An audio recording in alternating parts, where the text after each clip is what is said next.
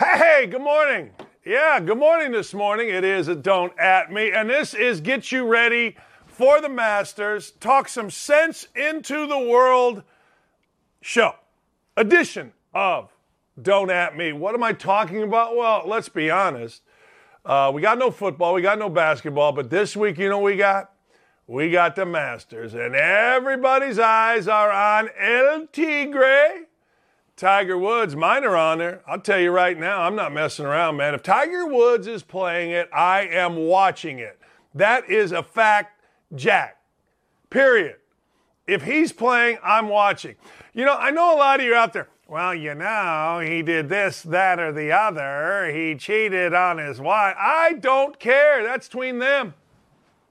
Well, he got in a car wreck. Hey, raise your hand if you haven't sped. Don't care. I know I'm supposed to. I know we're supposed to care about all things every day and look into everyone's background from 20 years ago and then make our decisions. You know what I do? I do as a fat, bald American male. I look for one thing and one thing only, and that's appointment television if I'm not doing something. Like I'm going to Vegas this weekend. I'm leaving Thursday night. I'm playing golf all day, Friday all day, Saturday all day, Sunday flying back Sunday night. That's right. If I ain't doing something, I want appointment TV. And you know who is appointment TV? That's right, ladies and gentlemen, El Tigre. Tiger Woods, and really the Masters itself is appointment TV. Like we all know the holes. We know 13 and 15 are par 5s. Number 16 is that par 3 where if you hit the slope on Sunday, it'll come down. We all know this. But having said that, Tiger Woods makes it great. And we are going to give you on this show the absolute best guy to talk to. His name is Ryan Burr, long time with ESPN, then long time with the Golf Channel, now back with ESPN doing golf. He will tell you how to bet this Masters. He will tell you who's going to win, how they're going to win, and what they're going to do to win. Ryan Burr is the best. He is can't miss television, radio every single time he's on with me. I want to thank all of you for paying attention. Last night, you know, I do brag when we win, but I also got to tell you when we lost. Myself, my stepson Jared, Lee, my friend Brett Glaze, we went to trivia night last night over at the old District Tap, came in last. Somebody actually accused us of cheating. Like I was doing my homework with Dylan. You're not supposed to be on your phone, but I don't care. I'm not trying to win nothing. I'm just there to have a few beers, a nice dinner, and hang out with my peeps. But I was on my phone. Guy accused us of cheating. Because I was on my phone doing my homework with Dylan. My wife went at him, boy. She went at him on Twitter. But anyway, let's talk about Tiger. All right. The conversation has gone from, as I watch Tiger on the Golf Channel here at my house, the conversation always goes like this with Tiger Woods. Is he going to play to, wonder if he's going to make the cut? To, you know, what happens if Tiger wins? Doesn't it always go that way? Seriously. Well, I don't know if Tiger's going to play. I don't think he's going to. You know, he had all these injuries. You know, it'd be a miracle if he played. I think I might play, Tiger says. He's not even officially playing. Now, he does have a tee time, and it's tomorrow around 10:30. But the truth of the matter is, it's not like he has officially said, I'm going to play. But my brain already went to, how are we going to bet this? He's plus 5,000 to win. I'm not betting him to win. And if he does win, what does that say about, I don't know, DJ, Koepka, Rory, Justin Thomas? I mean, what does it say about him? Like, you can't beat an old man on a broken leg? Again? Remember he won the U.S. Open on a broken leg? He was plus 110 to make the cut.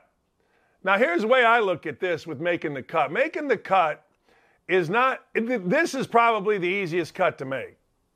Because you got in the field, right? You got in the field a bunch of dudes that don't belong in the field. Like Larry Mize is playing. Larry Mize won in like 1904. You know, hey, Freddie Couples is playing. You know what I'm saying. If you won a Masters and you are always invited to play, and there will be an old guy on the leaderboard day too early. It always happens.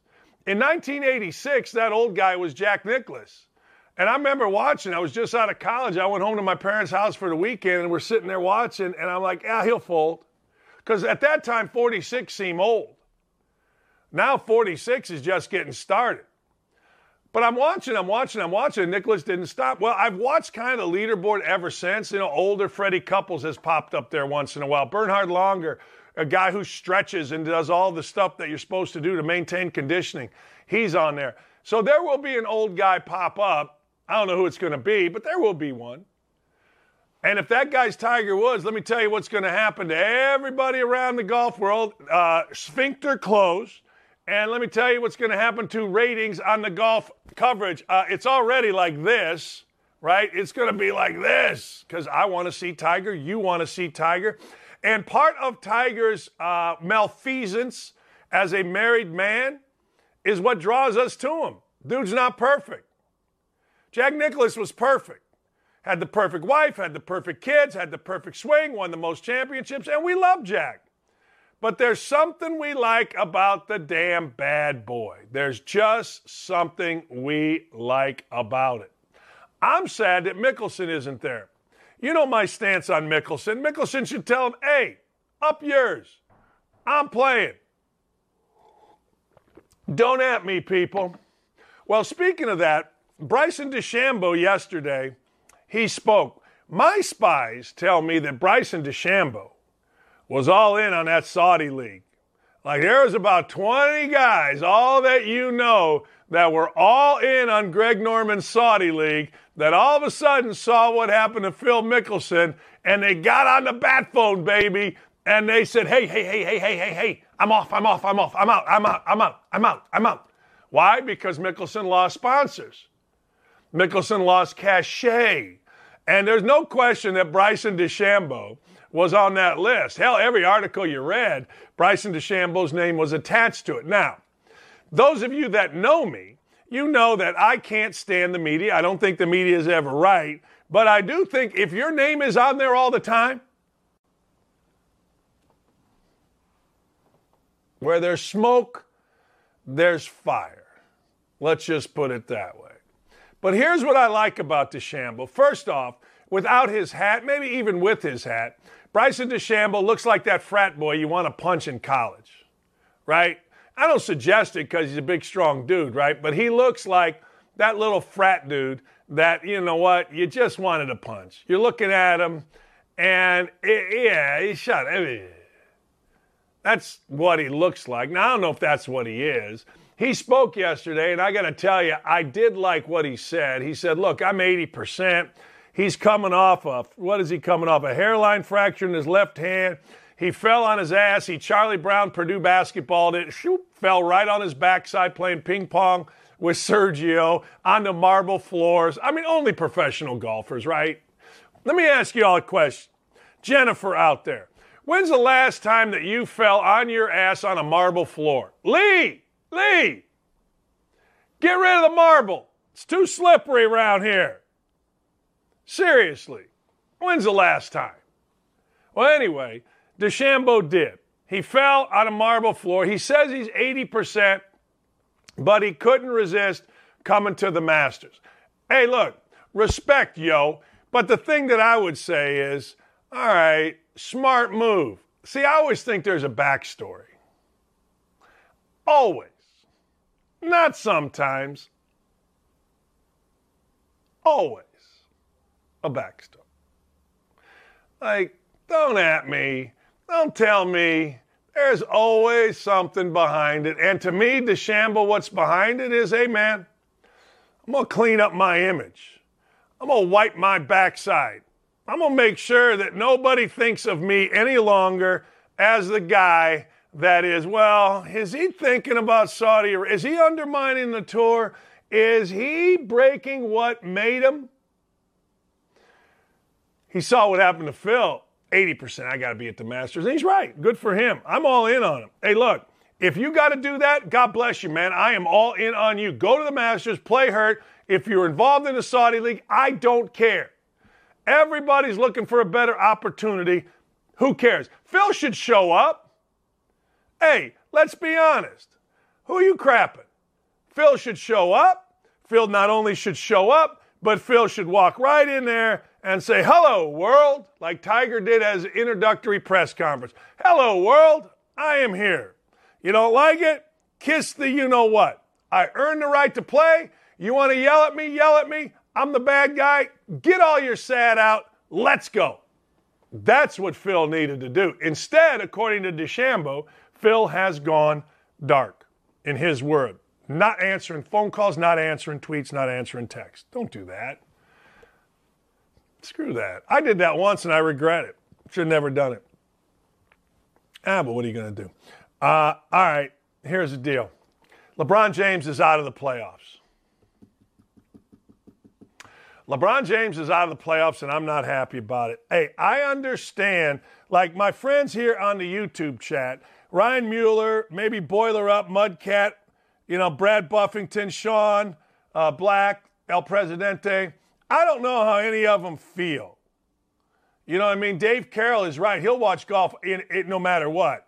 I don't know how any of y'all feel about LeBron James. Like, I'm tired of LeBron James, if you want to know the truth, but I'm kind of tired of LeBron James in a good way. I know that his politics, or whatever you think his politics are, rub people the wrong way. I know the whole load management. My thing is carrying the purse out of a press conference, but you know what? I don't even care about any of that. I want LeBron James in the playoffs. LeBron James and the Lakers missed the playoffs. And now everybody's taking shots at LeBron James, right? Let me tell you something. LeBron James has been under a hell of a microscope since he was 18 years old, 17, 15, 16. You name it, he's been under it. Back when he was in Ohio, he got suspended from playing for a while because he drove a Hummer supposedly provided by Nike. You know what? Who cares? I mean, in the world we live in today, I used to care about that stuff. Now, who cares? Here's what I want. When LeBron James is in the playoffs, basketball, my basketball, is better. What does that mean? Well, it means this. I watch these guys today. Half of them don't know how to play. They can all shoot. Nobody guards anybody. Last night, the Pacers gave up like 84 in the first half. LeBron James has morphed into, at least for me, old school, which is weird because he's new school, but he's old school. Plays the game the right way. Now, yeah, load management. Yeah, all the stuff that I mentioned. But let me tell you what the NBA is doing today, what the West is doing today. Whew. Glad he's out. And it's not because of his team they're glad he's out. No, they're glad he's out because if you're going to play against the Lakers in the playoffs, it means you got to beat them 4 times in 2 weeks, and that ain't easy. That ain't easy. It's one thing to say, well, we beat LeBron on a February afternoon or night, game 62. Truth of the matter is, who cares? I'm talking about 4 times out of 7 in 2 weeks, you're going to try to beat LeBron? All right. Okay. If that's what you say, then okay. But that ain't that easy. So the Phoenix Suns, the Golden State Warriors, you name it, they're all going to Nuggets. Whew. All right, we don't have to deal with him. He and frickin' Anthony Davis, we don't have to deal with. And you know the NBA is a star-driven league. So not having to deal with a LeBron James-led team in the playoffs is, whew, thank goodness. Seriously. Now, a lot of you are like, well, you're going to see all the haters out there go, well, what's next for LeBron? I don't know. I agree with Brad Buffington. I do. Brad says on the YouTube chat, hey, look, LeBron's load management is thumbing his nose at people who pay good money to watch him play. I agree with that. I totally agree with that. And when he load managed 11 games into the season a few years ago, I'm sitting there going, I'm done with you. So I don't know that I've watched an NBA game, but I do watch the playoffs, and I do want LeBron in the playoffs. I do. Seriously. I mean, I like watching him in the playoffs. Now, adding Russell Westbrook, I told you this. I mean, nobody listens to me. I have no idea why I'm not, running an NBA team. But I told you can't add Westbrook to that. I watched Westbrook one time in person with Jeff Van Gundy. We were doing a game. And I remember everybody telling me how good Westbrook is. And, of course, on the broadcast, I'm like, oh, he's really good. I remember thinking, and you guys will know this term if you listen to my show, good enough to get you fired. That's right. Good enough to get your ass fired. What does that mean? That means, man, after the game, the owner comes to the coach. He goes, how can we be losing these games? Do you see Russell Westbrook? He's going down the court. He got another triple-double, but we're losing. That's on you, coach, because we've got good players like Westbrook. Nuh-uh. You got horse-bleep players like Westbrook. That's why your team stinks. I don't care the numbers. A fanboy cares about the numbers. You can't win with guys that are out of position defensively, only thinking about statistics, take bad shots, don't engage their teammates, act like they're prima donnas, and frankly care more about fashion than they do about winning. Michael Jordan dressed to the nines. Just walked in the game, had himself a pot of coffee, smoked a cigar, went out. Cared about winning. Yeah, he wanted to get his, but he cared about winning. I've never gotten the impression that Russell Westbrook is that. Don't at me, people. Don't at me. He's good enough to get you fired. I've seen so many guys good enough to get you fired. It's amazing. Why are we losing? ADs, athletic directors. Look, you got a number 1 recruiting class or number 20 recruiting class. You got the number 1 recruiting class in our conference. Why are we in 5th? Well, because the guys that rated the number 1 recruiting class don't know their ass from third base, and this guy's driving me crazy. Well, you brought him in. Absolutely. That's college basketball.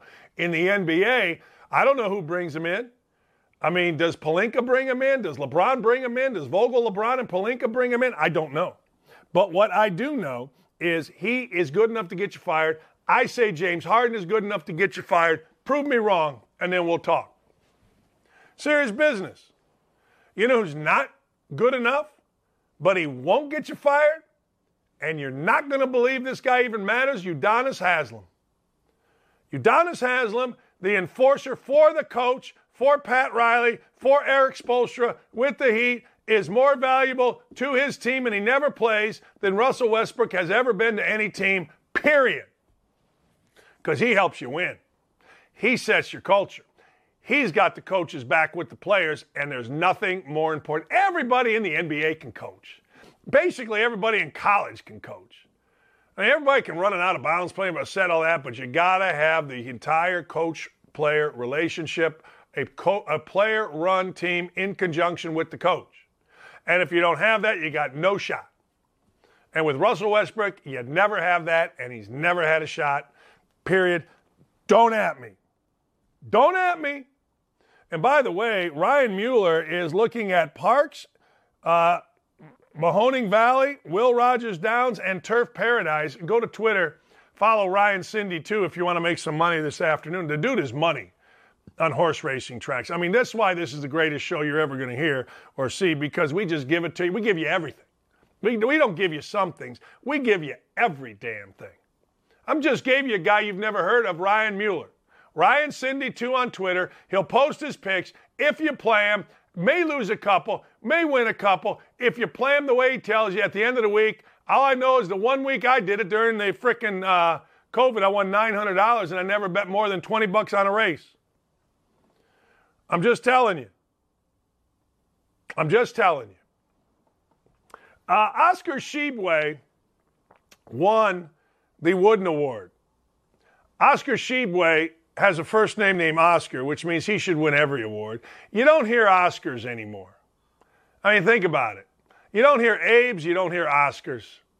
Oscar Tshiebwe is La Machine. Oscar Tshiebwe transferred from West Virginia last year. Oscar Tshiebwe went to Kentucky, and he transferred in the middle of the year for whatever the reason. Yeah, I don't know the reason. What the hell do I know? I don't know the reason. I just know that Oscar Tshiebwe transferred. So all Oscar Tshiebwe did was become a dude that, I don't know, rebounded every freaking missed shot, scored 15 or more, rebounded 15 or more, and in a year where there were a lot of good players, I mean, I'm not going to lie to you, there were a lot of good players. For a while, Jaden Ivey looked like he was rocking and rolling. For a while, Keegan Murray looked like he was rocking and rolling. Jabari Smith was having a hell of a year. I mean, there was a lot of guys. Johnny Davis. But I got to tell you, Oscar Tshiebwe just kept doing his thing. Now, I don't know if Oscar Tshiebwe is a pro or not. I have no idea. You know, the pros do two things. Number one, they try to get guys, big guys, that can shoot the basketball, because that's what you got to do. Number two, they bet on potential. Oscar Tshiebwe's fourth-year guy. I don't know if that makes him too old. Doesn't seem like it makes him too old, at least to me. I don't know why that's too old. But at the end of the day, that's what the NBA looks like. But I'll tell you this, man. Oscar Tshiebwe is like Moses Malone. Look him up. Look him up. Faux. Moses Malone was the baddest ass there ever was in basketball, at least in my opinion. I don't know about early in his career, late in his career. He's the guy that told Charles Barkley, and Charles told the story on this show, that, hey, Charles, you're a fat ass. You can't be a pro if you're going to be a fat ass. Moses Malone is revered in the world of basketball for his toughness, his rebounding, his team play, whatever. All right? So, when I tell you Oscar Tshiebwe reminds of Moses Malone, pretty good. He also, and you're going to think this is weird, it's also nice to see Oscar Tshiebwe's interview and we'll see Aaliyah Boston being interviewed. Now, those of you that listen to this show know I love Aaliyah Boston. Aaliyah Boston, the ladies player, the women's player, I don't even know, however the hell you're supposed to say, the women's player for South Carolina is one of my favorite basketball players / people in the country. She plays really hard. She got some Moses Malone in her too, actually probably more than Tshiebwe. She's on that block doing work. But then what a great personality, man. What a great energy that Aaliyah Boston has. So does Oscar Tshiebwe, man. See, criticize me, I don't care. But the truth of the matter is you're never going to see me show up unenthusiastic. Like I wake up and I sing every morning. True story. I got a song. And my wife is like, every morning you sing an idiotic song. And every morning it sticks in my head. And every morning we just love it. So Oscar Tshiebwe winning is awesome because Oscar Tshiebwe has personality, he's got heart, he's old school, he ain't about him, he's about team. Don't know how they lost against St. Peter's, seems like the most ridiculous thing in the world, but I don't care. Oscar Tshiebwe and Aaliyah Boston, congratulations to both of you. You two are awesome. If I had a company, I'd hire you tomorrow, but you should go play professional basketball, make $1 zillion, transform the game like Magic Johnson with your smile, your heart, your play, your personality. Salute! Zivio! Love it. All right. Check out this video. So, look at our guy. It's like me at a sorority house back in college. Nobody wanted to talk to me. It's like I'm there, and then Alford showed up, and everybody went over to Alford, and I'm standing around looking at myself going, hey, what the hell? Everybody's not around here. Is this freaking awesome? Look at the leader. That's my man, Indy Spanglish. When you bring your big brother to a party, look at the leader. What? Huh? Nobody's around. Nobody wants to talk to me. Where am I? Huh? There's flies. Obama shows up. Hey, how are you? You got 8 years of doing nothing, Obama, but we love you, man. Hope and change, forward, all that stuff. There's a great episode. I actually watched it last night on 30 Rock. And if you watch it, it's great. It's the second part of a two-part, 30 Rock's the greatest show in the history of the world. And Jenna Maroney is going to basically pick the president. And Liz Lemon on the show is a liberal, and even she can't come up with anything Obama did.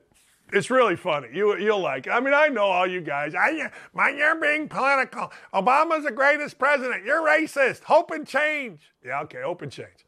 But Obama is very popular, as evidenced by his $12 million mansion that somehow he got being a public servant. But anyway, hope and change shows up, and everybody goes to him. Look at our guy.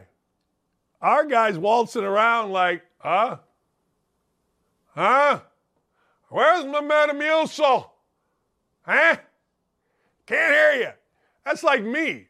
Whenever I go to a party, I walk around, I'm like, hey, what? Nobody wants to talk to me? but he's the president of the free frickin' world. Hope and change died when this guy got in. Man, hey, look, instead of worrying about whether or not anybody wants to talk to you when Obama shows up, I got advice for the president, okay? Take your vice president, who is in charge of the border, get your ass and her ass down to the border and stop letting everybody rush in. I got people in New Mexico that tell me stories that are unbelievable. I got people in Texas that tell me stories that are unbelievable. Instead of worrying about all this nonsense, where's everybody? Get your ass down to the border, secure a damn border, and let's go. Man. And by the way, this is just a side note. My man, Indy Spanglish, is not a good follow on Twitter. He is a great follow on Twitter. Like, he is funny, topical, smart, wise, and just, I don't know him, but I like him. Is that DMs on Twitter where you know, I send him Bible verses because I just like the guy. I think he's great. So follow Indy Spanglish. I'm telling you. Freaking great. But our guy walking around here, hey, is that third base or is that my ass? That used to be my dad saying, you don't know your ass from third base. Oh, yeah. Yeah, I do. Wait. It's got a crease in the middle, third base. I don't know. And now the libbies are, well, you know, that's not real. That looks real to me. Well, that's edited. Okay. Well, what about Trump? Yeah, I don't know. I mean, I don't know. I don't know. Anytime you're even a little critical. Well, Trump, what about him? I don't know. What about him? He hadn't been in office in a couple of years. I don't know. Well, Trump did that. Yeah, I don't know. I just know that our man here, wow. Hey, look. What's that lady's name? Psaki. Before you go to MSNBC, will you do yourself a favor and protect this man? Because it's too good. Well, at least he didn't say. Yeah, I agree. At least he didn't say. Yeah, you're right. You're right. But 81 million people supposedly voted for that.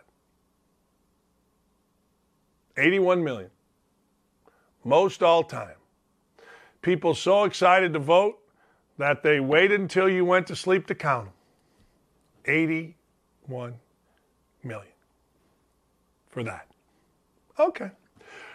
When we come back, the great Ryan Burr, baby. Yeah, you're going to, do not leave. There's a couple hundred people watching this on Outkick right now. Do yourself a favor. Seriously. Go run, tell your friends, tweet this out. Hey, if you could retweet this, that Ryan Burr's coming up, I'm telling you, your friend, you're going to get more Twitter followers because Ryan Burr is really good. And he will come on, he will get rocking, he will get rolling, he will get shaking, he will get baking, and you will love. And get a pen and paper. I got one because he's going to tell you who to bet and how to bet. The Masters. I'm already getting ready. I'm that fired up. All right, we come back. We got Ryan Burr. And then after Ryan, we've got the world's smartest woman. Actually, we got the world's smartest human. What's her name? Allison Williams. And then I got What the Hell Wednesday. Some dude get 90 booster shots? What are we doing? All right, we'll be right back. Man, I'm fired up. Sack the hell up and don't go anywhere. Don't at me. We'll be right back after this. All right, it's Masters Week, but actually it could be any week because to Ryan Burr, it doesn't matter. And Making Birdies, Burrdies, is one of the great, if not the best golf podcasts you will ever come across. Make sure you go follow Ryan at Ryan Burr. He is at a rest stop because he respects the show, people, on his way to Augusta. Appreciate you respecting the show, big boy. Hey, man. Double D, you know that's what I do. I know it is. All right. I saw you said something earlier today. There is, when betting and talking Masters, don't you think that picking who's going to win regardless of the money line is more important than the money line or the line on him? What is your thought here? Yeah, well, there's a couple things with the Masters. One, There's only 15 players that can win the Masters. And that's like fact. I mean, every year, people have debated this for a decade, and every year I give them my list of 15, and sure enough, I have a winner of the Masters. It happens each and every year. There's only 15 guys that can actually win the Masters. Now, that's not top 5. That's not finish second. That's not finish third. It's actually win. Like Scottie Scheffler, the number 1 player in the world, the top betting favorite, cannot win the Masters this week. He's off the list. Cross him off the list. If you just want a winner, Scottie Scheffler, the number 1 player in the world, the guy that has won 3 of the last 5, can't win this week. He's never played the Masters before. Of course, that's only happened once, Fuzzy Zeller a million years ago. Plus, it's a horrible course for Scheffler. I'd be really surprised if he finished in the top 15, top 20. With that said, there are 15 guys, and that really what that does is a normal PGA Tour event or another major championship. The amount of people that can win is usually in the mid-30s. So your odds of predicting the winner of the Masters is, by all accounts, it's by far the easiest event of the year to predict because there's just such a few number of players that can actually win it. Make sense? All right. Yeah, no, I totally get it. I said that earlier. You got a lot of guys in there that are my age, for crying out loud, or older. Right. Well, half the field, right. It's a ceremonial deal. It's the smallest field in golf before you even start, and then with the smallest field in golf, you got guys that won it in the 30s that are still. I'm kidding, but you got guys that obviously, they have 0.0 chance of even making the cut. They're just out there because they won the Masters. So you're just every metric you take, you just continue to reduce. And then once you get the guys that are there that are all really good players, you can then take a metric of Augusta National and the Masters, and if you apply it to said player, you end up with 15 guys that actually can win it. And really, that's the list. There's no way it's outside my 15 guys that can win the Masters. I'm not going to sit here and recite all 15. You can go making birdies and find out who can win it. I'll tell you who I think's going to win it and who I think's going to play really well. And I'm going to make you some money today on the show. But as far as guys that can win it, like you said, your betting odds when you get to the Masters, you just want the winner. Scheffler's the favorite. He can't win. Rahm's the second favorite. Rahm has a great history here. Rahm's been lurking in the weeds. He's had a bad year, which I don't love the fact that he really hasn't showed his face and been in pressure at all this year. But certainly Jon Rahm, because of what he's done on this golf course before, he's top 5'd it to death. Rahm's a guy that is on your list of 15. He's not my guy this week, but Rahm's a guy that can win the Masters. I'm going to send everybody to making birdies, but you got to give us your guy. But first, does Tiger Woods make the cut? That's the bet. That is the bet, and I'm going to bet him to make the cut. And I honestly believe I think ESPN and CBS were brilliant in starting him early tomorrow. No one will see a shot because I think it will be touch and go the entire Friday afternoon, in the cut, off the cut, in the cut, off the cut. And it will be good television to see if Tiger plays the weekend. Here's the deal. The swing looks really good for Tiger. I like the fact that he's not swinging as hard as he can. I actually think that makes a better Tiger. But he can't walk. And what's going to happen is I think Thursday, Friday, you see a pretty good Tiger. When I say pretty good, I'm talking about being able to make the cut. And it could get ugly on the weekend. It could get really ugly, unfortunately. He hasn't played in forever. So I don't care how good you are at something, you're going to be rusty. The wind's going to be blowing. I like the swing. Obviously, he knows Augusta National like the back of his hand. So he has an advantage over everyone else before he starts just on where to hit it, where to miss it, which means I think he'll be able to hang around.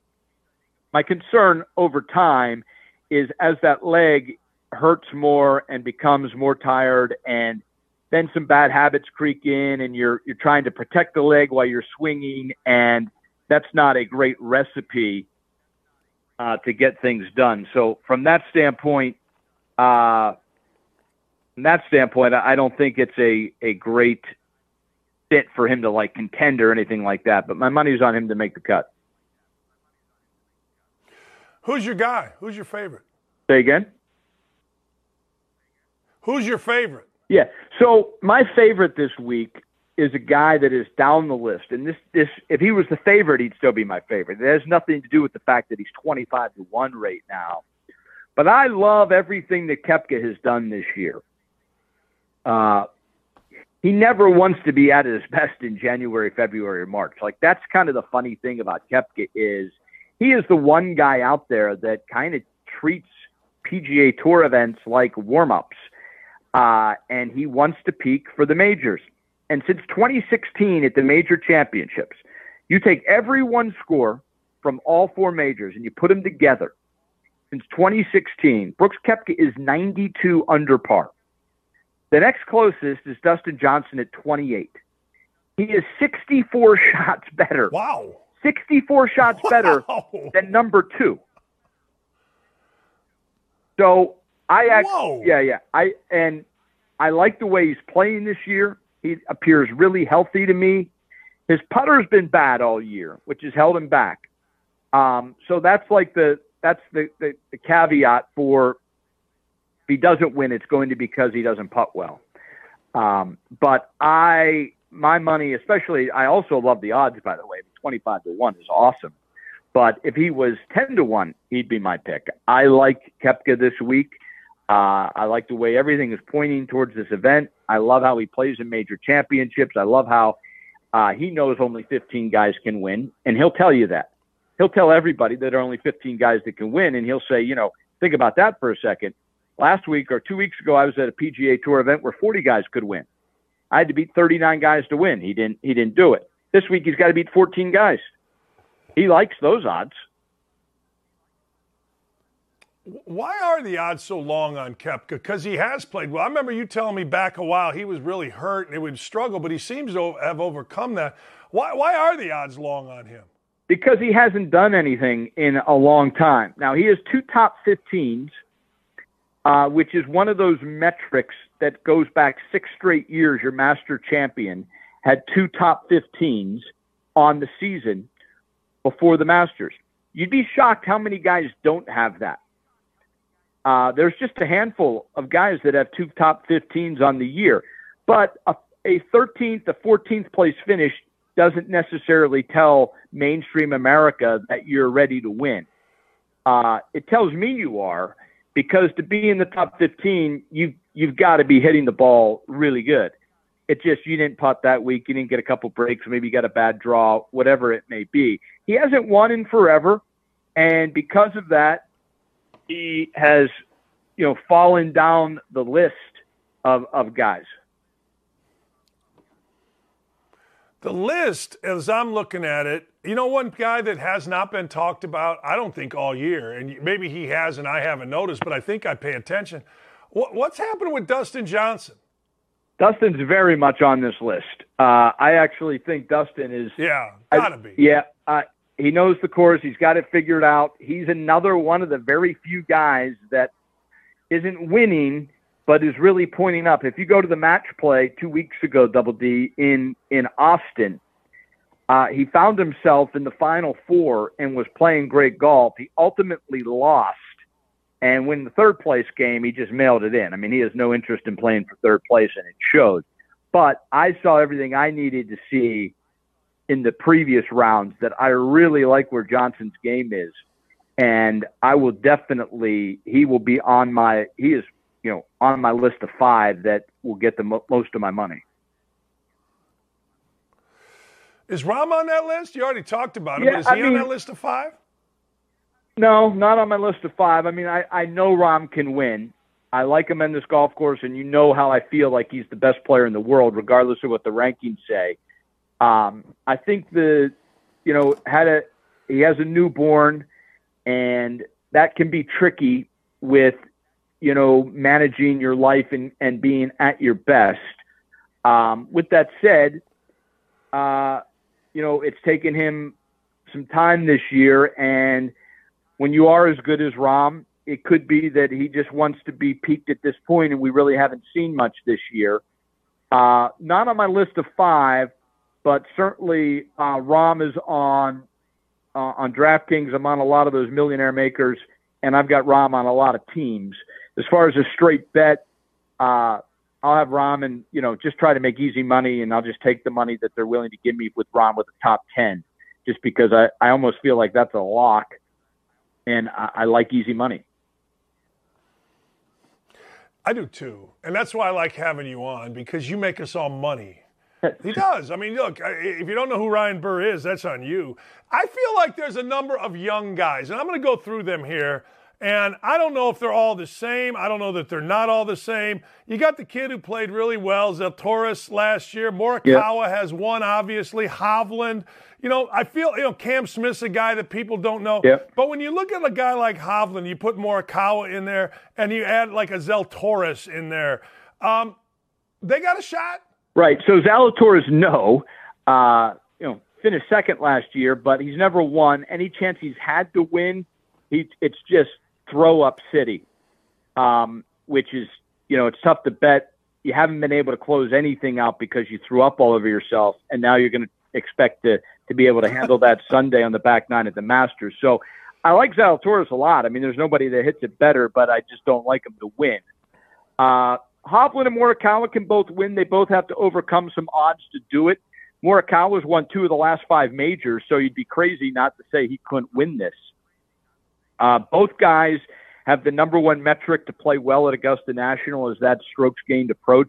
You have to be a great iron player. Hideki last year was the best iron player coming in. He won the Masters. Tiger, his whole career, has been the best iron player. He's won 5 Masters. So, iron play is so important, and Hovland and Morikawa are 2 of the best. Now, DJ and Brooks obviously fit that boat as well, and they've had a little more experience around these tracks. Experience means so much. It means so much. If I had to take one of the 2 this week, I'd probably lean Hovland over Morikawa. I think both guys fight a little bit with this golf course, and over time we'll figure it out more. Experience means a lot to me. I like Adam Scott more than I like those 2 young guys, and that's me taking an old guy. I like Louis Oosthuizen more than Morikawa and Hovland. That's another old guy. So I actually lean towards experience and past history and who's playing well right now. I like the way Oosthuizen and Scott are both playing. The worst thing about Louis' game this week is that he tees off with Tiger Thursday and Friday, and we know the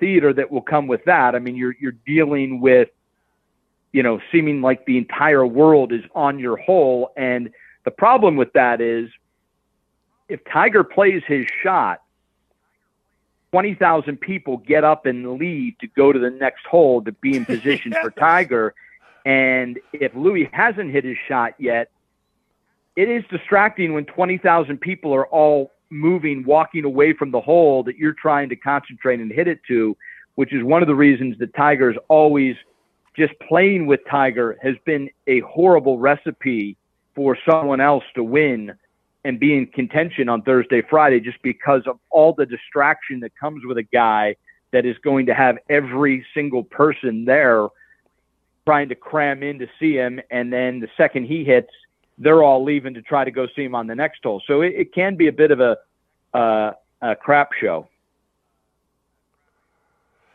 You mentioned, the defending champ, Hideki Matsuyama. He and DeChambeau, they're hurt. Yeah. Does that eliminate them in this? It does Hideki. Hideki just eliminates him, right? Hideki can't win. DeChambeau's healthy now, healthier. He really struggles because he relies so much on science, and all of his wins have come with the green reading book that tells you scientifically what the green does, where to hit it, how it breaks. He's never played well when he doesn't have that book to read. He's always putted horribly at the Masters. With that said, I do think he is healthier than people think because he came back. He was rusty, not healthy. But that's several weeks ago. if he's hitting it straight, as long as he hits it, you know, he's going to destroy the par fives. I always worry about his putting here.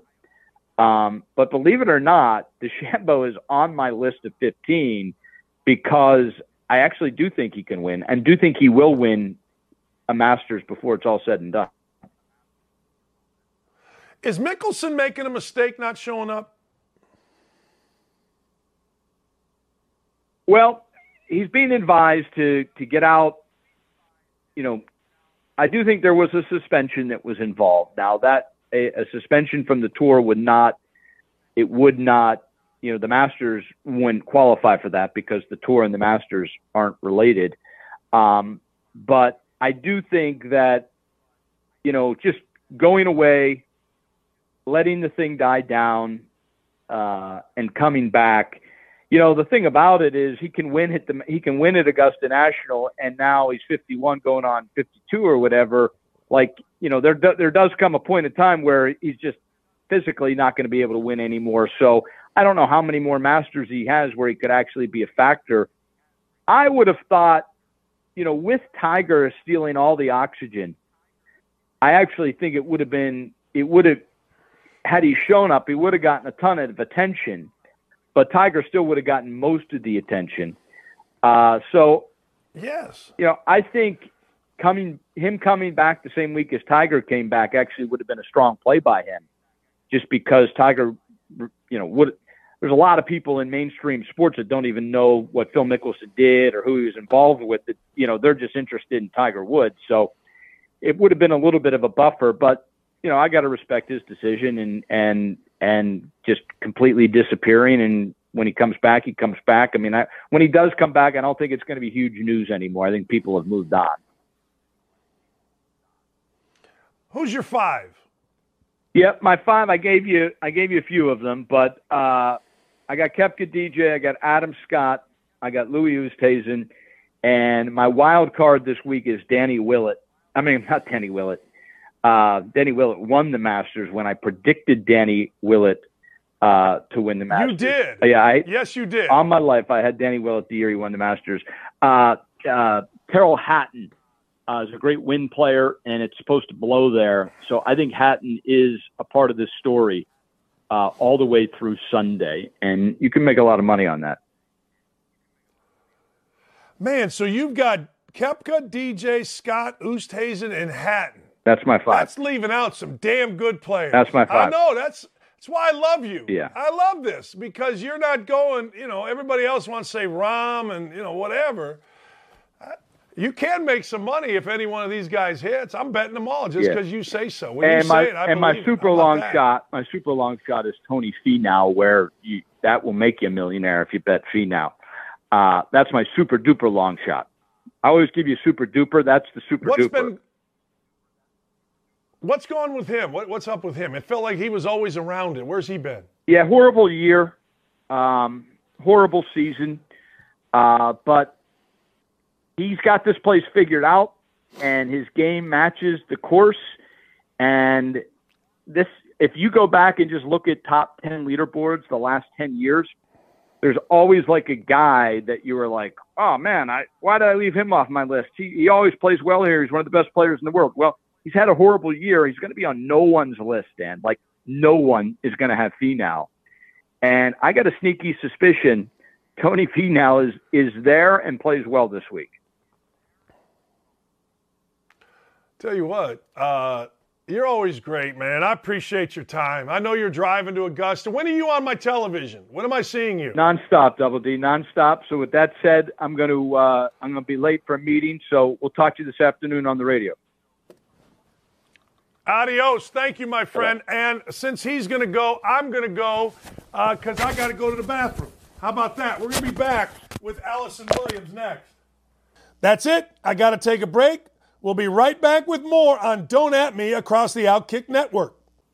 I screwed it up.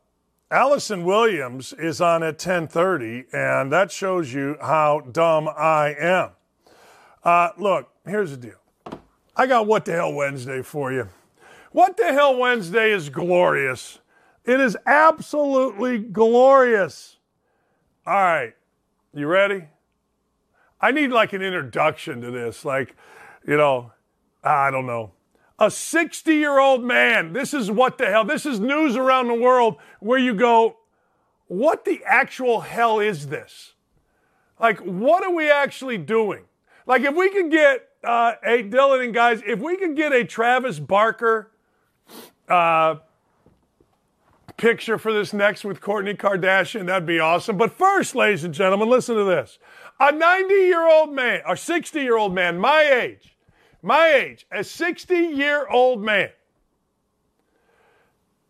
allegedly, let's go allegedly, had himself vaccinated against COVID-19 90 times in order to sell fake vaccination cards with real vaccine batch numbers of people not wanting to get vaccinated. He received up to 90 shots against COVID-19 in some place called Saxony until they caught him. And then what he would do is he would sell the cards. So you don't want to get a vaccine, all right? I go get a shot. I give you my card. He showed up the second day in a row. They confiscated several blank vaccination cards from him. Now, here's the deal. This is the greatest line in this story. Now, this dude is in Germany. This is from U.S. News and World Report. Here's the deal. It was not immediately clear what kind of impact the approximately 90 shots of COVID-19, which brands and how it would affect his health. Now, look, if you're getting 90 shots of anything, I don't care if it's 90 shots of water, your stomach's going to be upset. 90 shots of whiskey, you're going to be in a coma. 90 vaccine shots where they really don't know what the hell is going on. Let's just say for the sake of argument, all right, do you think you're selling these things for $100 a pop? If you are, then you're making what, $9,000? All right. If you can what if you're selling for $10 a pop?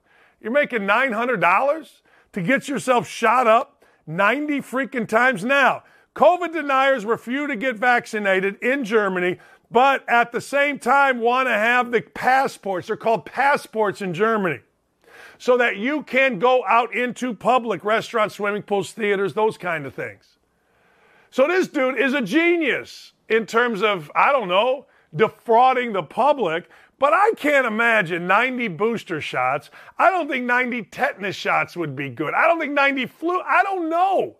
But if you're going, man, I got one of these shots and it knocked me on my backside for, I don't know, a day or two. I'm not saying it was forever, but it did knock me on my backside for a day or two. I don't know, man. I got a what the hell for you, and this is just something that I'll never understand. Like, I'll never understand. Again, I'm not right. I'm wrong. I am not wrong. All right? I'm not right. I'll never understand the head and face tattoo attractiveness. Now, you can call me whatever you would like to call me. Old man, yelling at clouds. You don't get it. You're right. I don't get it. Like Mike Tyson with that face thing. I'm sorry. I don't get it. I personally think Mike Tyson looked better without the face thing. I also think that Kourtney Kardashian is the hottest of the Kardashians. Now, make no mistake, yours truly has watched Keeping Up with the Kardashians. I remember Robert Kardashian sitting there at the OJ trial. That's the first time I ever knew the name Kardashian. And I always thought Kourtney was the hottest. Kim seemed the nicest. The youngest one, whatever her name is, seem like the biggest. And these little kids running around, the Jenners or whatever they are, they're just whatever. They're making zillions of dollars. They're doing their thing. Good for them. But I always thought Kourtney was the hottest. I always thought Kourtney was nice and hot, and Scott Disick was a jackass. And I did follow this stuff. What's your problem? You got a problem? What's your problem? You got a problem with me following this stuff? Hey, you. Yeah, I'm talking to you right there. Jennifer, you. Sean, I'm talking to you. Brad Buffington, yeah, you, George Monahan. But anyway, so I've never understood the face tattoo. I've never understood the head tattoo. True story. It was 1988. My brother and I and a bunch of our boys, we go to professional wrestling at Market Square Arena. Market Square Arena was basically where the Pacers played and all that kind of stuff. And it was the big $16,000, $17,000 facility, or 1,000-seat facility. And we got great seats. We're sitting ringside. And Bam Bam Bigelow was there. Bam Bam Bigelow's wrestling. I go to the bathroom. My brother goes, we go downstairs right off the arena. And here comes Bam Bam Bigelow after his match. And he's got a head full of head tattoos. And it was my first time ever seeing this. Remember, in 98, the only tattoos you saw were the anchor on guys that were in the Army. That's all you ever saw. I mean, I'm not saying guys didn't have them, but that's all I ever saw. I don't think I played with anybody in the 80s that ever had a tattoo. But hey, that's cool, whatever. I like tattoos personally. But it was the first time I saw it on a dude's head, and I'm looking as I'm peeing, and I go, hey, man, Bam Bam, those real? And he gave me a look that said, if you even look at me, I will throw you through this brick wall, and I will end you. And I'm like, ooh, okay. From that point on, I've never been head or face tattoo guy. Well, apparently I am wrong, because the nicest and the hottest of the Kardashians marries a dude that everybody should know, and his name is Travis Barker. Barker got married, or did he? Word on the street is he and Kardashian went to a chapel. They had an Elvis impersonator. So you got head tattoo guy, which is fine. There's anything wrong with that. Crazy reality show gal getting married in Vegas on the 4th of April with an Elvis impersonator. What could be better than that? What more than that says 2022, where we're at in this country? I don't know. I'm betting. There's a couple of things here. I'm betting that Travis Barker is a great dude. Like, that's what I'm betting. He's an uber talented guy. Here, I got a picture here. I don't know. And I'm not judging. I'm just saying, I have never been the guy that gets why hot women go for face tattoo guy, for head tattoo guy. I've never been the guy that understood why hot guys go for head tattoo women. I just don't understand it. And if you do want to let me know about it, please email me, dan@1070thefan.com, and explain it to me. I get the whole bad boy thing. I get all that. Who doesn't get that? Women like a bad boy. If you're a little wimpy dipstick, you're not going to get anybody that's any good. You're just going to get whatever it is that'll talk to you. But if you're a bad boy, you can look like a peacock, which is what this guy Barker looks like in a picture, and you can get the best looking and the nicest of all the Kardashians. Ain't bad. So good for him. But are they really married? I don't know. But getting hitched by an Elvis impersonator in town for the Grammy Awards, performing hours earlier with Lenny Kravitz, who I love, by the way, and H.E.R., who I don't know, by the way, and marrying a Kardashian, that's a hell of a weekend for a guy with head tattoos. That's a hell of a weekend. Good for Travis Barker. Now, we all give a Kardashian marriage, what? I don't know. 6 months max? Maybe they're not even married. When's Chris come along and put the hammer down? I don't know. But when you're Travis Barker, that's a pretty good weekend. Now, the problem you got with marrying a Kardashian is that whole Kardashian thing. It's ruined many a man's NBA career. It has. Hey, look, you marry who you marry. Love is love, baby. I look at love as love. Side note, why isn't love is love when an older man dates a younger girl and everybody actually discusses it? I thought love was love. I digress. Anyway, what the hell? Travis Barker, good for you, man. Kourtney Kardashian, good for you. You go, kids. Yeah. So, the NCAA tournament's over. It's over. It's done with. The biggest nightmare, I think, for the NCAA, and maybe this isn't true, the people at the NCAA are really good people. I gotta get these out of my ear. They're really good people. I don't care how much they're bashed. They're just really good people. Mark Emmert, I don't know. I wouldn't put him in a really good person deal based on what I've heard, but I don't really know. He may be a great dude. What the hell do I know? But anyway, so the NCAA tournament is over. Now you do that whole stage thing, which I wish they'd get away with. Every place there's a confetti comes, some players go up on the stage. All right, it's great, wonderful. I wish they'd get away with it. And then the old white guy comes up and presents the trophy. In football, it's like the Holy Grail is coming and everybody touches the Lombardi and all that stuff, and that's great, wonderful. Okay. But in basketball, you get up there on the stage, and Jim Nantz is hosting it, and you got Self, and you got players, and the NCAA really doesn't want to have to give their trophy. The money maker, 98% of all the income for the NCAA comes from the men's basketball tournament. Remember, they're not involved in college football playoff. They're not. The NCAA has no involvement in that. They've been kicked out of that and all that kind of stuff, and that's fine, whatever. So their biggest prize, their gem right now, is the NCAA tournament. Well, I don't know if you know this, but for the last 5 years, the NCAA has been investigating.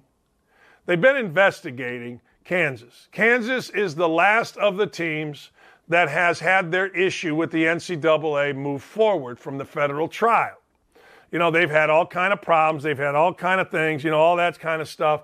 But the truth of the matter is that's where they're at, and they don't want to be giving their number one prize to, to the team, to the coach that, oh, by the way, we are investigating. So Mark Emmert gets up there and obviously is nervous. Now, Mark Emmert has spoken to numerous, and I mean numerous, high-profile events, right? He's the head of the NCAA. He's the main man. He's the president, the commish, the GASDA, HMFIC. He's it, baby. Well, he gets up there and congratulates the University of Kansas City. Kansas City University. Why? You know those commercials where you had one job? You had one job. That's all you had. Uno job. One job. Congratulations, Kansas University and Coach Bill Self. Boom. If we wanted to make it a little more difficult, congratulations, Kansas University, Coach Bill Self, on winning the 2022 Men's Basketball Championship Tournament. Now, it's easy just sitting here in front of a camera. I get it. It's a little bit different when you're in front of millions of people. Believe me, I get that. I do. But come on. Come on. What the hell? So you're telling me that you can't come up on stage and say Kansas University, Bill Self, national champion. You could have even said it like that. Imagine if I'd have come up and said it like that. Hey, now we introduce Mark Emmert, head of the NCAA. Congratulations, Kansas University, Bill Self, national champions. It would have worked. The hell, Mark Emmert? Like, Mark Emmert is an easy target, okay? I'm an easy target. Hey, look, we get it. There are easy targets out in the media. Carson Wentz, easy target. The key to being an easy target is don't give any ammunition for those people that are coming after you. Like, don't worry about it, but don't give them ammunition. And by that, I mean just be prepared for moments. Like, people are going to make up things how they want to make up things on Mark Emmert, right?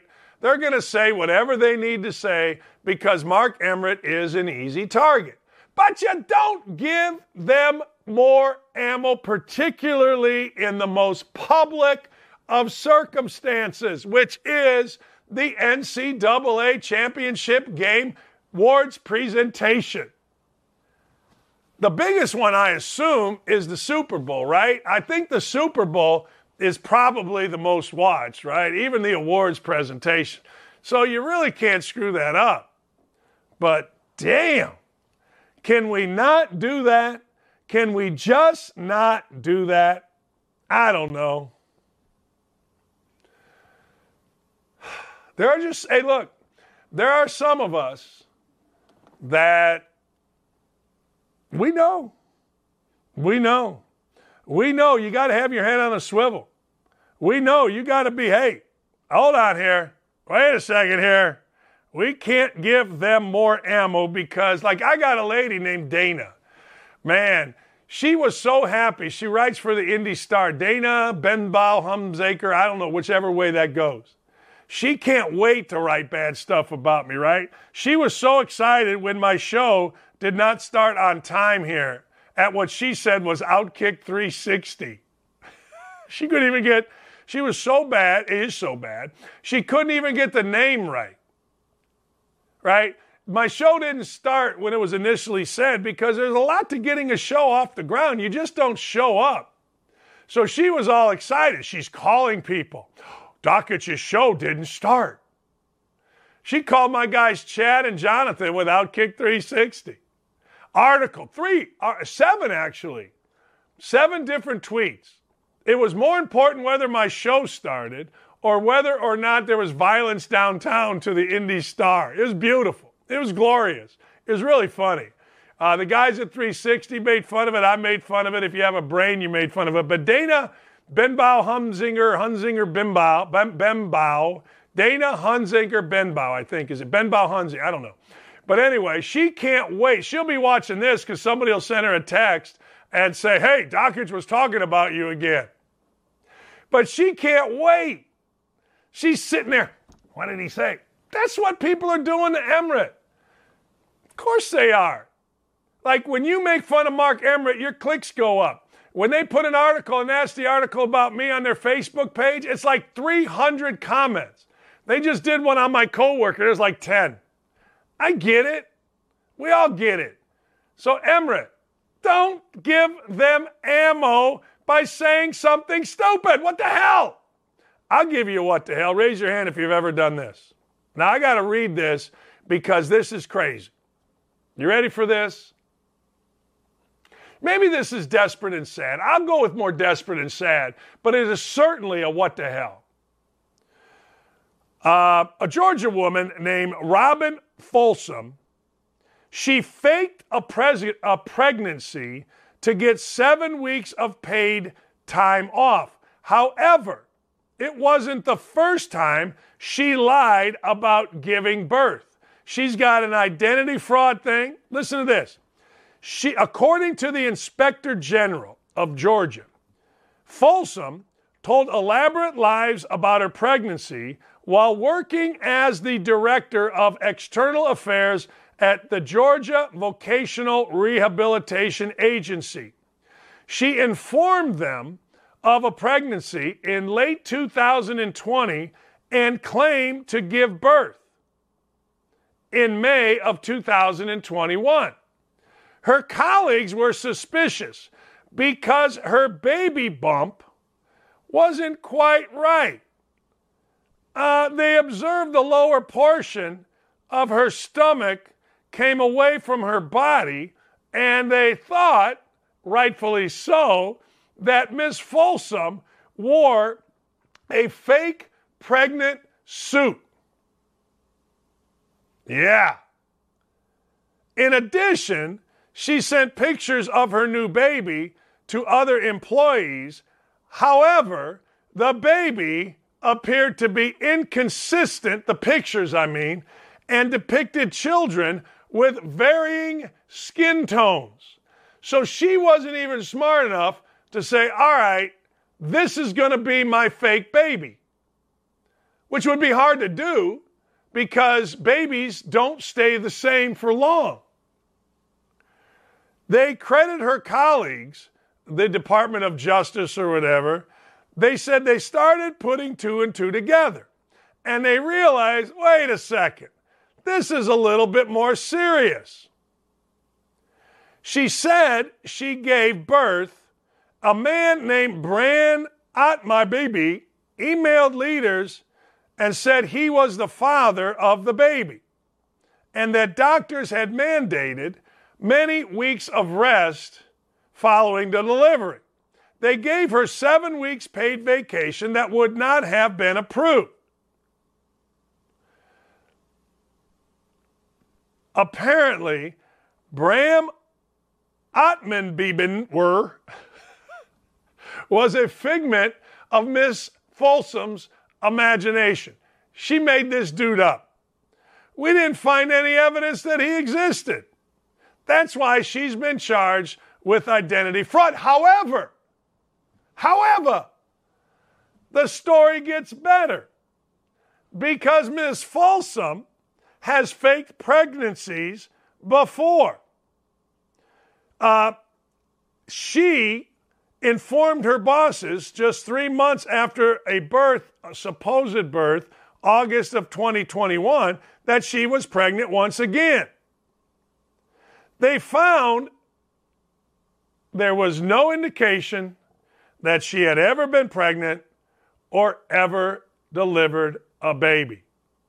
Now, she lied about the guy Atman and the existence of her kids. She has resigned from her position and was indicted last month by a grand jury. And I got to tell you, they're pissed. I mean, Georgia is mad. Now, nobody really knows the consequences. It says here that the consequences of Miss Folsom's faked pregnancy is certainly up in the air.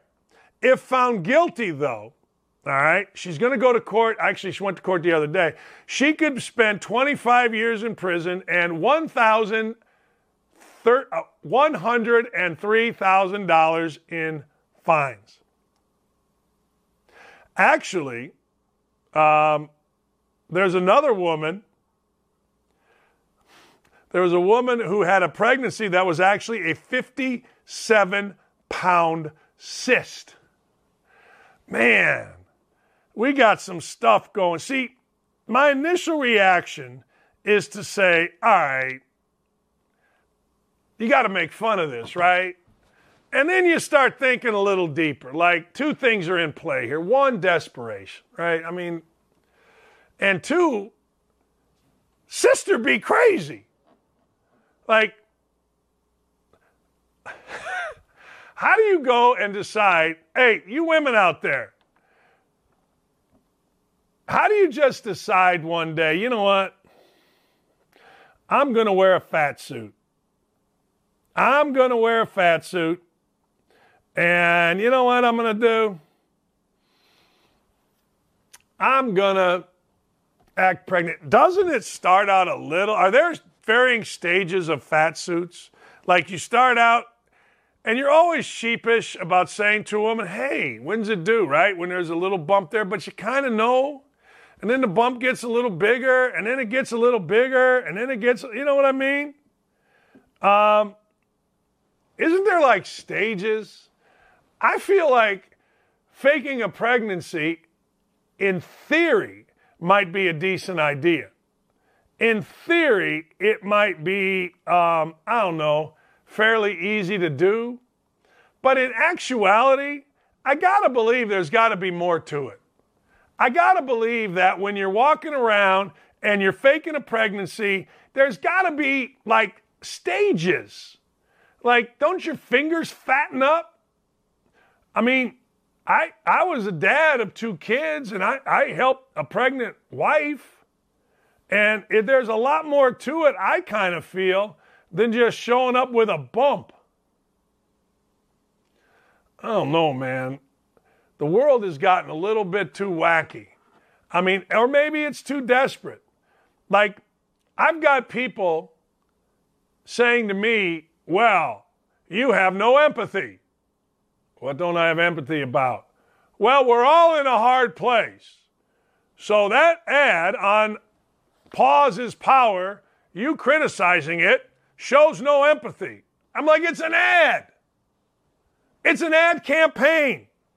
It's an ad campaign drummed up by people at Powerade and Coca-Cola to get you to buy Powerade and Coca-Cola. I'm sorry, but empathy is not a part of my advertising. It's a freaking ad. Well, I can't believe I got, Dockage, typical Dockage, no empathy. I got empathy. but not for an ad, not for an ad campaign. You guys are like, hey, look, Santa isn't real. The Easter Bunny ain't coming. Swear to God. And ad campaigns are exactly that. Guess what ad campaigns are? Frickin' ad campaigns. Well, Doc, it's, a typical low feeder criticizing the Pause is Power campaign. We're all stuck. It's been hard on us all, and you don't have any empathy. It's a frickin' ad. Hey, look, a sitcom ain't real. I can't believe you don't have more empathy for the performers on Friends. It's a frickin' sitcom. I don't. And if that makes me a bad guy, guess what? I'm a bad guy. I can't believe you don't have any empathy. No. Pause is power. I got 2 words for you. My ass. Get to work. And if you don't want to do the work, good for you. Don't do the work. But if you're going to do the work, do the work. Don't quit. If you're going to do the work, get your ass out there and get some stuff done. That simple. I mean, yeah, you want to take a pause, take a vacation, take a vacation. No one's saying you don't take a vacation. That's why they give you vacations. Damn. Well, I'm going to quit. Quit. Whatever. That's amazing to me. It is. It's truly amazing to me. Like, we walk around and we worry about the dumbest. What a great country. Let's think about this for just a second. What a great country. We're trying to put masks on babies. That's right. I'm telling you, we are. We got all kind of stuff going on, and I cannot wait to talk to Allison Williams about it. The stuff we worry about in this country is astounding to me. Think about how great this country is. When the biggest worries that we have are so inconsequential. It's amazing to me. It is. Pause is power. Really? Why? Because Powerade says so? Let me explain to you. Pause is power. What's the name of the soft drink or the energy drink or whatever the hell that they're trying to sell? Powerade. You see what they did there? Pause is power. Buy Powerade. Well, you're not empathetic. You're right, I'm not. You're right. It's a frickin' ad. I can't believe I didn't cry at Ross and Rachel. I mean, when Ross and Rachel broke up, I just couldn't believe it. I don't know what I was thinking. What was I thinking? Oh, my God. Was Dr. Huxtable a real doctor? Oh, my God. Like, what is wrong with you people? Somebody has something in real life, I got empathy. Somebody's trying to sell me a drink, I don't give a rat's you know what. It's amazing. It really is. Like, daggone. I got empathy for people that deserve empathy, not people that are trying to sell me soft drinks. Hey, power. Pause is power. Buy Powerade. See? Power. See what they did there? Jesus. I mean, it's absolutely astounding to me. But hey, I live in a world all my own. It's a good world, and I like my world. I do. I should have added in the What the Hell Wednesday, our guy, 81 million. I'm just going to call him 81 million from now on. Old 81 million walking around in the White House.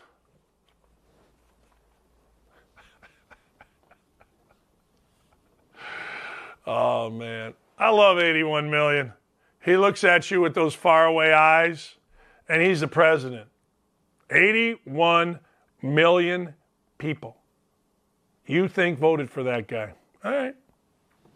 And if you say so, then I say so.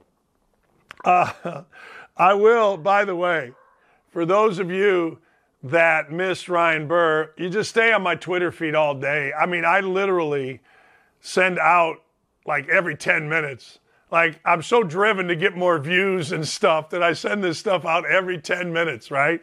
Every single interview we do, we send it out. Couple of things from college basketball. If you watch the NIT, Jonas Hayes did a great job leading Xavier to the NIT championship as an interim coach. He just got named the head coach at Georgia State. The head coach at Georgia State was a guy named Rob Lanier. Rob went and took another job. I think he took the job at SMU. So Coach Hayes is there. Mike Schrage, my son worked for Schrage last year.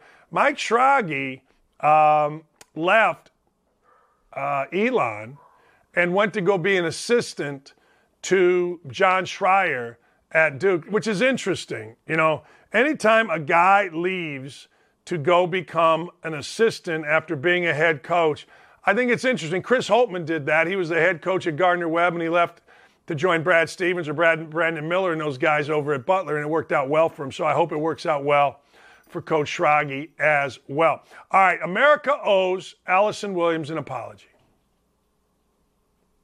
You do. When she did not want to get vaccinated because she's smarter than you, not afraid, not politically correct, she got ripped by you, by the American peoples. Allison Williams is owed an apology. We're going to talk to A-Dubs right when we come back. We'll be right back. Got to take a short break here. We are rolling with Don't At Me, and you don't want to miss it. Stay tuned.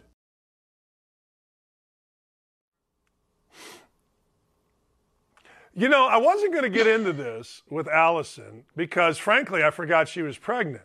But Allison, there's a lady in Georgia that faked being pregnant so she could get 7 weeks off paid vacation. I said this, like one of the ways that they found out was her coworkers were like, wait a second, that pregnant belly is pulling away from, it don't look real. I said, man, yeah, seriously. So she gets charged with all these felonies. There are stages to pregnancy that I don't think you can duplicate with a fat suit. Yeah, no? There's this thing that usually happens at the end that is a result of pregnancy that's going to be pretty hard to fake. Like, and isn't that when you get, I mean, I guess you go on maternity leave before you have the baby, so she could get that time. But like, what's her end game here? Like, is she not going to go back to work after she gets a couple paid weeks off?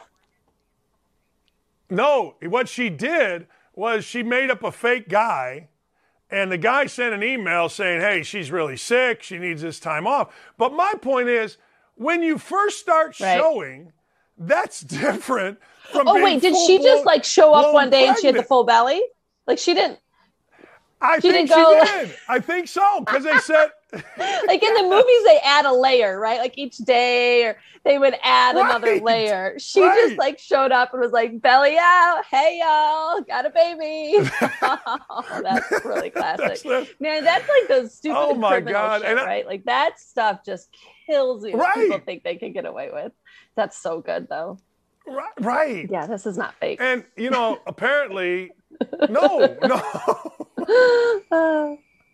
Like, hey, look, I'm pregnant. Really? What happened last week when I saw you? What? Nothing? No. And that's always a funny thing, too, when you, like, do finally tell people. And they're all like, I knew it. I'm like, okay, so basically you've been thinking I was fat for how long now? For me, it was the not drinking thing that gave me away. People are like, that's not normal for her. She doesn't turn down that extra glass of wine or another vodka soda. What's going on? I couldn't hide it very well from people that I socialize with. But yeah, that's always like the funny thing when you do finally tell people and they're like, I knew it, blah, blah, blah. I'm like, okay, great. So you think I'm fat. Thanks. See, that's not it. That's not it. But I get that that's what it becomes. It's a dangerous game for any guy. For anyone. A dangerous before and after the baby. Anyone, yeah. But as a guy, I did it one time after the baby. I said, "Oh, you're pregnant." No, we had the baby 3 weeks ago. Oh, jeez. You know what though? I give you grace because super uncomfortable, like insert foot, all that stuff. But your body like I was shocked after I was pregnant, how pregnant I still looked. I mean, it's, and women should be given a little more grace with that too, and talk about that more. Like, just because the baby comes out doesn't mean everything automatically goes back in place. And I feel like a lot of the women you see in Hollywood and in the media, for some magical reason it does, but that's not normal. And that's okay. I remember probably a good, oh my gosh, I think it took me a good 2 weeks to be able to put normal pants on, because my stomach was just still big and weird and like disshaped. So that all takes time. I mean, there's a lot that happens for these little miracles to be. So it's like, yeah, you don't want to offend anybody, but I would not be offended if somebody thought I was still pregnant after I had a baby. I was offended though when I had a friend of mine come up to me when I wasn't pregnant. This was in the fall. Oh my God, it was so awkward. Not pregnant at all. She came up to me and I hadn't seen her in a really long time. I don't know. Maybe it was the way the wind was blowing with my shirt on. Again, maybe I just looked fat, but came up to me, was like, "Oh my God, how are you? Aren't you super pregnant?" And I was like, not even a little bit pregnant. As if I was aren't you super pregnant? I was just like, oh wow, this is happening. Yeah, no. Super. What'd you say? I started laughing. I said, no, not that I know of. And she's like, what? Oh, I guess somebody told me that. I don't know. Maybe I dreamt it. I don't know what I was thinking. And she like got super uncomfortable and awkward and all those good things. And I fumed about it on the way home and maybe called her a name or two, but I got over it. Yeah, you can't talk your way out of that. Like, you should. Goodbye, Allison. Turn and take a walk. Oh my God. Hey, what'd you think of the NCAA tournament? I thought the tournament as a whole was like exactly kind of what we all needed, and it delivered in every level, from storylines and upsets to great basketball. I was actually really happy with the way the title game played out, because I always feel like, I don't always, but often that Monday game was kind of a letdown after Saturday, right? And I thought Duke Carolina was so good. I just didn't know if Kansas Carolina could deliver as well. And then the way the Jayhawks came back to win it was just incredible. So I loved every moment of the tournament. I felt so much joy for the fans and the teams and the players after what they've been through the last 2 years, and like trying to, losing the tournament 2 years ago and then having this modified one last year that wasn't the real experience, that the players that were there for that or missed out on that and then got to maybe return and watch their teams or whatever. I was super glad for them. It did feel like this year in Dakich, tell me if it's just because I'm out of it. It felt a little bit like the old saying of give them bread and circuses. You know what I mean? Like, it was like just this distraction from so much bigger stuff that was going on. And while I wanted it and I welcomed it and I needed it, and that's what I've always loved about sports, is that it is that escape for so many people from like their day-to-day lives and so forth. This year, I think because of the magnitude of things that we were escaping, it felt a little bit like that old Roman saying of like, just give them bread and circuses and they won't pay attention to what's really going on and the bigger grievances. So I felt that part of it as I'm watching it. I'm like, there's just like this disconnect from what's going on in people's lives and in the rest of the world and all that. So that felt a little weird to me. But overall, just super thankful to have it back and have it normal and have that, I guess, escape, even though I felt like it was a little weird this year for some reason. Friend of mine hit me up and said, "Hey, Dan, I'd be interested in what Allison thinks about this. Are there such things as super spreaders anymore? Wasn't that the big term when you had an event?" Oh, I only saw people on press row and Roy Williams wearing masks and some cheerleaders, I guess. Yeah, Coach K's wife here and there. Is there a super? Yeah. Again, it's no, I guess not. I mean, because if there are, then we've had a lot of them and it should be everywhere. And people would argue, look, those teams are all vaccinated. The majority of the country is vaccinated, blah, blah, blah, blah. That's why they did it, to get back to normal. I actually saw, it was interesting. I saw a New York Times article. I think that was out today. And I just read a part of it, but questioning like why cases aren't back on the rise. The way it was phrased, it was almost like this isn't right. They should be back on the rise because there's too many people that didn't get vaccinated. And we don't have the rates that Europe does, and they have this rise and yada, yada. I think I'm glad to see that people are comfortable in what would have been called super spreader events a year or two ago. Cause I was worried that people would be so, people were so manipulated by this fear that was being perpetuated throughout the media and in society that I was like, people are going to be comfortable, in a stadium with 60,000 people indoors, shoulder to shoulder that you don't know. I didn't know how long that would take for people to get used to that and comfortable with that again. So I was actually glad to see how many people were like, nope, I'm good. Whether it's because you've had it or because you're not scared of it or because you're vaccinated, whatever your reason, I don't care. I was glad to see that many people were comfortable in that type of setting.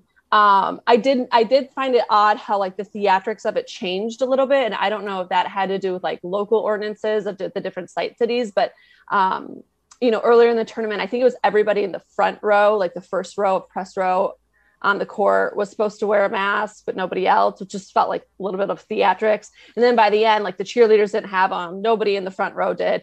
You had a random kid with it around his chin and then, a few here and there. So it was kind of funny to see how it started one way and then it got to another. But it just reminded me too of the Super Bowl. If you're watching this, we're done, right? We're done. Are we done? Are we not done? I don't know. I just, the fact that companies want to continue to do this dance with mandates and stuff. I hope they watch that and see there's obviously been a shift in how people feel and the fear they have and the concern they have over this virus at this point, which I'm hoping continues in that direction. When you look at Twitter, okay, Twitter dictates a lot. I mean, I know people say, and I'm going to shift the conversation here because I'm really curious your thoughts on this. What do you think Elon Musk's being the largest shareholder in Twitter? What do you think that will impact? I hope a lot. I mean, honestly, I do. The freedom of speech that's taking place, and you can argue that Twitter is a private company, which it is, even though it's publicly held and traded. My argument is that the public square has shifted. So, with our freedom of speech, the notion was you can go on the public square and say whatever you want within, certain restrictions, not inciting violence and so forth.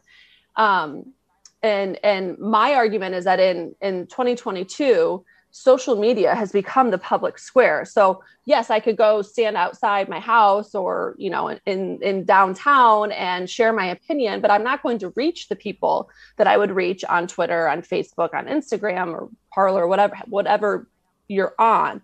So I think when it comes to the interpretation of the Constitution, the Bill of Rights, we have to understand that the public square in which was protected free speech has changed, and it's taken on a technological component to it, which does have a private company component. But I think in the modern day, that has become where we get out our free speech. Elon Musk's purchase of the shares of Twitter that he has, I think it's 9% now. I think is huge because, and I don't know how much he can change company policy with his vote and being on the board now, if he's just one, if they need a majority and how all those things work. But the problem is, and we're seeing this with companies throughout really the country, but probably the world, they're all owned by the same people.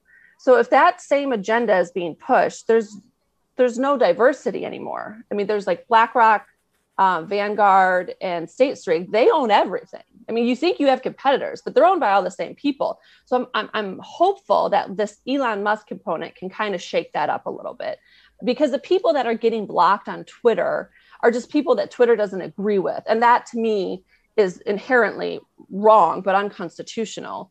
I remember what I learned about free speech at the University of Miami, and my professor, his big thing was the answer to bad speech isn't less speech, it's more speech. And I remember thinking no, they shouldn't be allowed to say that. That's messed up. That's wrong. That's rude. It's evil sometimes. Sometimes there are really terrible things said. They should be silenced. And he really broke it down that if you can't support all free speech, then you don't believe in any free speech, because who are you to determine what is right and what is wrong? And that's where we've gotten to in this country, where companies think they can determine what is right and what is wrong, what is true and what is false. And we have all these fact checkers who then come out and, it's revealed that they had different agendas. So the censorship of free speech in the social media space, I think, is a real threat to freedoms that we have always, held dear as Americans. So I'm hoping Elon Musk can shake some things up in that space. And everybody's like, get Trump back on Twitter, blah, blah, blah. But like the idea that is even happening is concerning. And I don't think people realize like how far reaching that can be when you have government colluding with big tech to censor American citizens. Like I don't know. That's not the future that I want to see the direction our country going.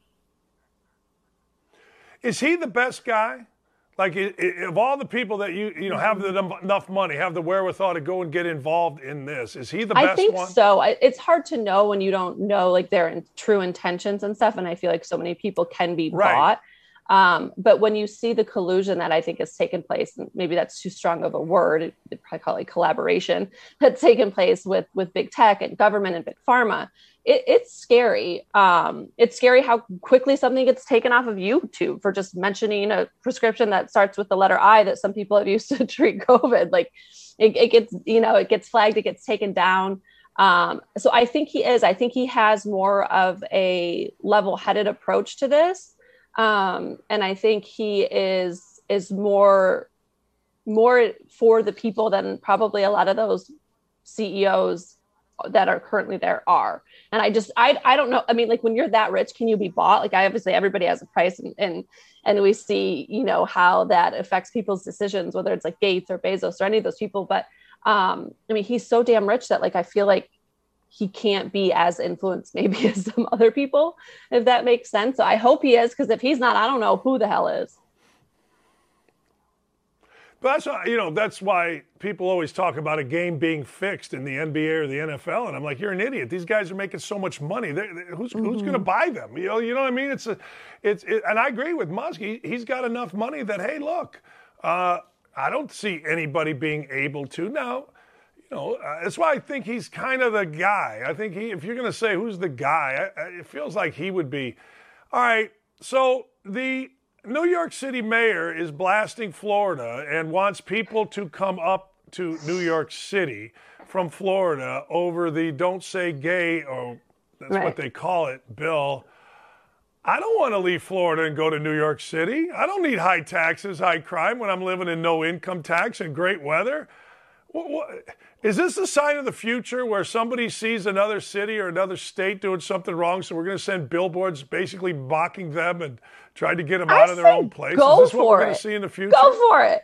Do it. Spend your money there, Mayor Adams, you lunatic. If he really thinks okay, first of all, let me rewind. If people are going to move out of the state of Florida, where you have no state income tax and good weather, minus the hurricanes, a few months out of the year, because of this, if people are like, nope, my kindergarten needs to learn about sexual orientation and gender identity, and I want it coming from the public school where I have very little control over it, and that's what I demand because that is equality, then move. And great. And if you didn't realize that New York could be the place for you, well, now you know, and I'm sure Florida will be just fine. This is what, I found this fascinating. I don't think people realize, I'm not sure this is a good strategic business move, because do you know what percentage of the population is gay? What would you guess? Less than one. Less than one is transgender. 3% of the population is gay. Okay. So that's that's the U.S. as a whole, not just Florida, but the U.S. as a whole. So that's a very small percentage of the population. Now, you could still be straight and feel like, well, I still want my child to learn these things, but you're not appealing really to a large pool of people in the state of Florida to come to New York for this reason. So for that, I'm not sure this is a great investment of his investors' money. But honestly, again, go for it. People should be able to go and live where they feel like they can best raise their children with the culture and the morals that they want. I mean, the rules in Wyoming are probably different than a lot of the stuff in Tennessee or New York or California. That's for a reason. People are different. They feel differently. They want to raise their children differently. They want to have different values. That's fine. Good, Mayor Adams. Good for you. Put that billboard up. and try and get people to move for that reason. I'm not sure it's going to be effective. But if that's what really matters to you, well, now you know you have that option. He's the absolute worst. He's the worst. Did you see the woman that he fired or got fired, the city lawyer, for calling out the kids' mask mandate that he promised to lift? And she like posed as a reporter, first of all, total badass, and called him out on it and ended up getting fired for it. Like, he's just the worst. He's the worst. But yeah. Do you see this happening in other places over other issues where you literally go put billboards? Like we saw it in recruiting in football. Like Rutgers made a big push in Southern Florida, right? That's the first thing I thought of. Like, is this going to happen? Billboard wars. The California Visitors Bureau, over issues. Like, hey, there's billboards when I drive to work. Hey, Michigan's beautiful in the summer, or whatever the hell the Pure billboard Michigan. is. Come to Michigan. Pure Visit Michigan. Yes. That's different than, hey, like, we'll tell you how your baby's gender is in third grade, so come here. Are we going to see more and more of that over Probably. issues? I mean, I feel like everything is so in your face now.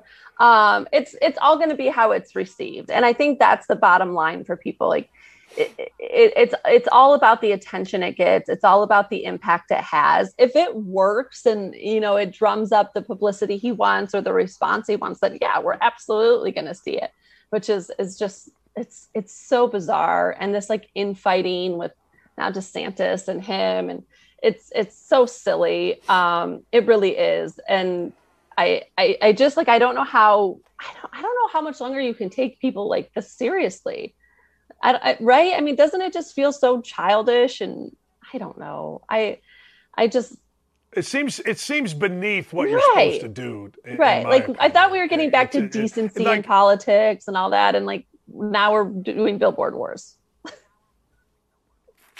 One of the things that somebody, I have very few friends that are thoughtful, as you well know.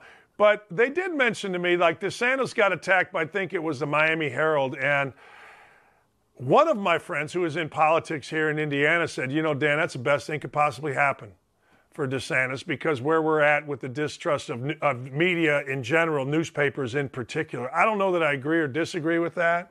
What are your thoughts on that? A newspaper really coming out hard against a guy who's pretty popular. I think he has shown a craft for navigating the criticism really, really well. Like, I'm thinking back to, was it the 60 Minutes piece they did that criticized him for contracting with like Publix to get the vaccines distributed in the nursing homes? Do you remember that whole piece? That it was like set up to really make him look bad and look like he was kind of playing favorites.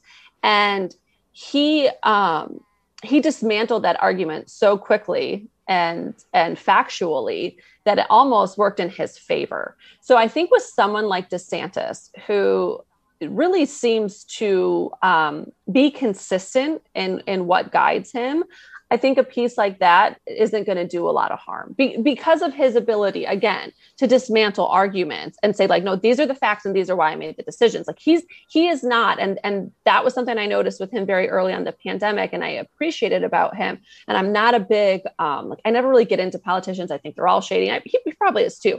But one thing I appreciated about him was he always said why he was making the decision. Like, Newsom would come on our TV and he would just tell us, this is the decision. Trust me, this is what we have to do. End of discussion. And I just, well, show me why. Like what are you looking at that I'm missing here? And he would never do that. And there was a point even when he tried to like block information from being shared with the public because he said it would just confuse people. And DeSantis has always taken the opposite approach. And I respect that about him. And I think that's why he's built up the trust he has with his constituents. So I think there is a huge mistrust right now of mainstream media, newspaper, print, otherwise, what have you, that could factor into it. But if it was a really alarming piece, I think DeSantis has the capabilities to kind of factually, piece by piece, go in and break it down and explain what he needs to explain. And that's something that I think a lot of politicians have lost the ability to do, that the people have really appreciated with DeSantis and has resonated. And one of the reasons he's grown in popularity throughout the past 2 years, where I think everybody else has been kind of like, I don't know, fed up of everyone else. Yeah. I remember my father telling me if you lie a lot, it becomes exhausting because you can't remember your own lies, right? And so if you haven't, or you're being upfront with people and all of a sudden an article comes out that's not true, you have the facts on your side, and having the facts on your side always seems to be a good thing. Yeah, and that's what I think we've seen with him. And when he's had press conferences and he brings his, attorney general out and he's like, this is what we're seeing. This is why we're making these decisions. It's hard to argue facts. Now, facts have become like a very loosely used term these days. Right. It at least helps kind of make your point and justify your position a little bit. What's up with the show? We're getting there, man. It's so crazy. When you're used to working in live events, things are so different, right? There's like start date, end time, but hopefully by the end of the month, we'll have a couple of the interviews knocked out and ready to push out this summer when I'm pushing out something else, which will be really convenient. But we're getting there. And I'm hoping once we get the ball rolling, we can build up some momentum and, again, just have some conversations that are open and honest with people without an agenda, because it's like, I'm just sick of how everybody has an agenda, right? Like, doesn't that just feel like everybody is pushing a narrative and we're stuck in these like thought silos. And so I'm hoping to break out of that a little bit. And that's the thing I appreciate with the Daily Wire too. And, the whole Disney drama and all that. It's like, give people an alternative. So like, and that's kind of like the Mayor Adams thing. Like, great, if you want to give somebody an alternative, give them an alternative. Let them vote with their dollars, with where they live, what they choose to do, what they choose to consume. And I'm happy that I feel like we're getting I feel like there's more diversity of options now, that people can say like, no, I'm not going to spend my time or my money supporting companies or programming that don't align with what I feel or are disaligned. So I'm hoping to give some people more options, continue to get kind of in that space of like, you don't just have one silo that you have to listen to and be stuck in. Yeah. And have adult conversations. Adult conversations, adult conversations don't come easy. No. Let's put it that way. They're few and far between. Hey, that's why I love having you on. I feel like it's my like Lee and I try to have adult conversation at least every night that I'm not watching the NCAA tournament. But you are my adult conversation on air every week. I swear to God, and I love having it. I do. I love having you on. Well, thank you. And I appreciate you having this with me, because my conversations are usually with the 2.5-year-old. So those definitely aren't adult conversations. So it's good to like use real English and then talk in a normal voice for a little bit.